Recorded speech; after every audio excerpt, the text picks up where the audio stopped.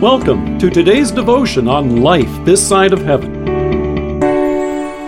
The Word of God from Romans chapter 9, verses 1 to 3. I speak the truth in Christ. I am not lying. My conscience confirms it in the Holy Spirit. I have great sorrow and unceasing anguish in my heart, for I could wish that I myself were cursed and cut off from Christ for the sake of my brothers. Trading places. Back in 1983, Dan Aykroyd and Eddie Murphy starred in a hit comedy movie with that title. Aykroyd played the part of Louis Winthorpe III, a pompous and wealthy investor who works for Duke & Duke commodity brokers and is engaged to marry the daughter of one of the company's owners. Murphy, on the other hand, plays a fast-talking street hustler named Billy Ray Valentine. Observing the differences in social standing between the two, the wealthy Duke brothers make a bet with each other and decide to conduct an experiment. They set into motion a series of events which would cause Aykroyd and Murphy's characters to switch places with each other on the social ladder. They see to it that Winthorpe, their wealthy employee, is arrested and fired from his job. His bank accounts are frozen, and they have him tossed out of his home. On the other hand, they invite street hustler and crook Valentine to assume Winthorpe's former job, move into his former mansion, and give him all of his wealth. So as the theme of the movie suggests, you get to see how both of them react to the prospect of trading places.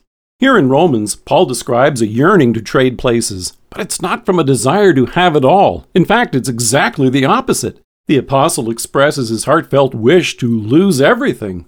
Now, at first, such a strong longing to trade places in this way sounds unbelievable. But he assures us, I speak the truth in Christ. I am not lying. My conscience confirms it in the Holy Spirit. Paul lamented how so many of his own people rejected the salvation that God sent his Son to bring. In fact, it caused him such heartache that he lamented, I have great sorrow and unceasing anguish in my heart. It grieved him so much that he said, I wish that I myself were cursed and cut off from Christ for the sake of my brothers. In other words, I wish for their sakes that we could trade places.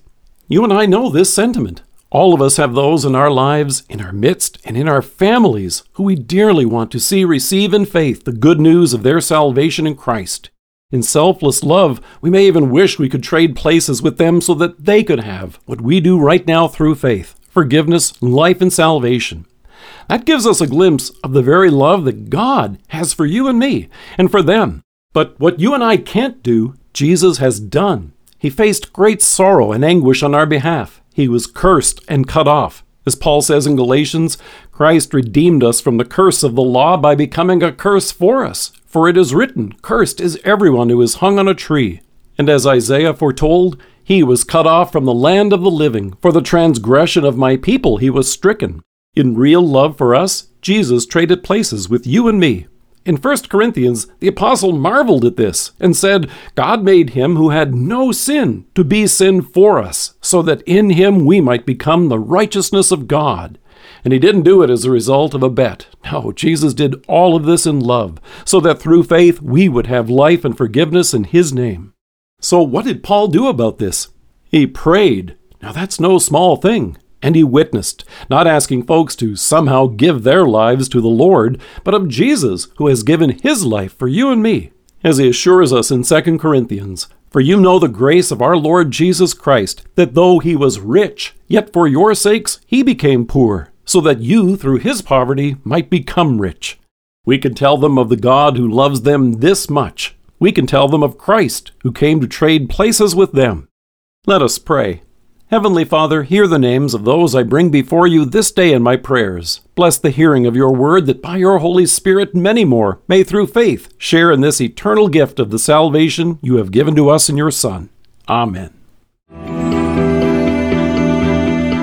Thank you for joining us. If you are listening to us by podcast or on Alexa, we invite you to browse the resources that are available on our site at lifethissideofheaven.org. God bless you and have a great day.